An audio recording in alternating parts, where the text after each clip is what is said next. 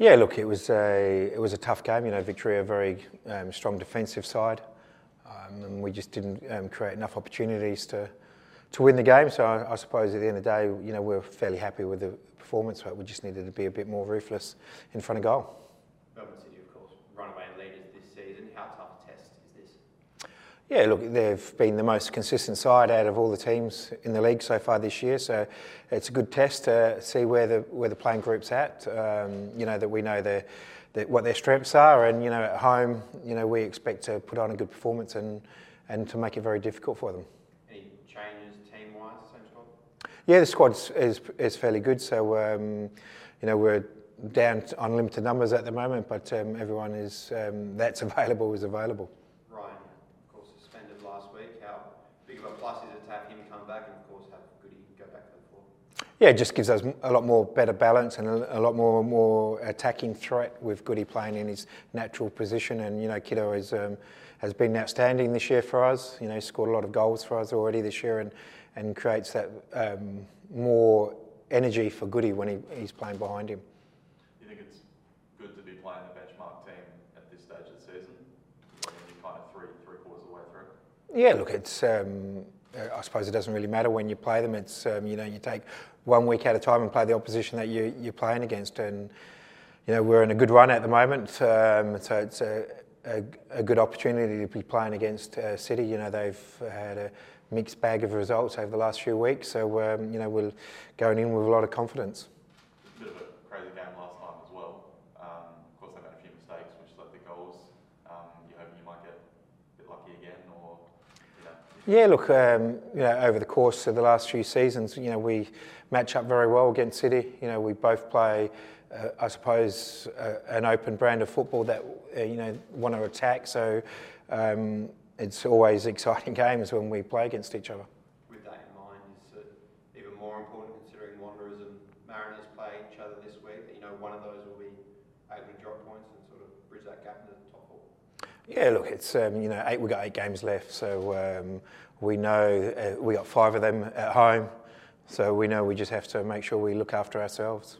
Nestor, again, coming off the bench and scoring, just how good is this kid? Yeah, I think I've said it many a times. He's a rare talent, and it's important that we make sure we look after him. Don't put too much pressure on him, and just let him enjoy himself. He's still very young. So he needs to, still make mistakes and still have fun. Like you say, you've mentioned before about sort of his talent and also nurturing him. How far away, fitness-wise, do you think he's off being able to start games?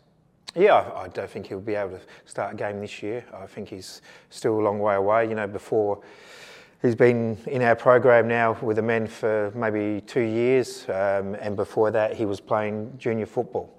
So he hasn't done any sort of physical conditioning until he's come with us. So he's starting from a very poor base, and he's improving that base, but he's still a fair way off of playing 90 minutes in senior football.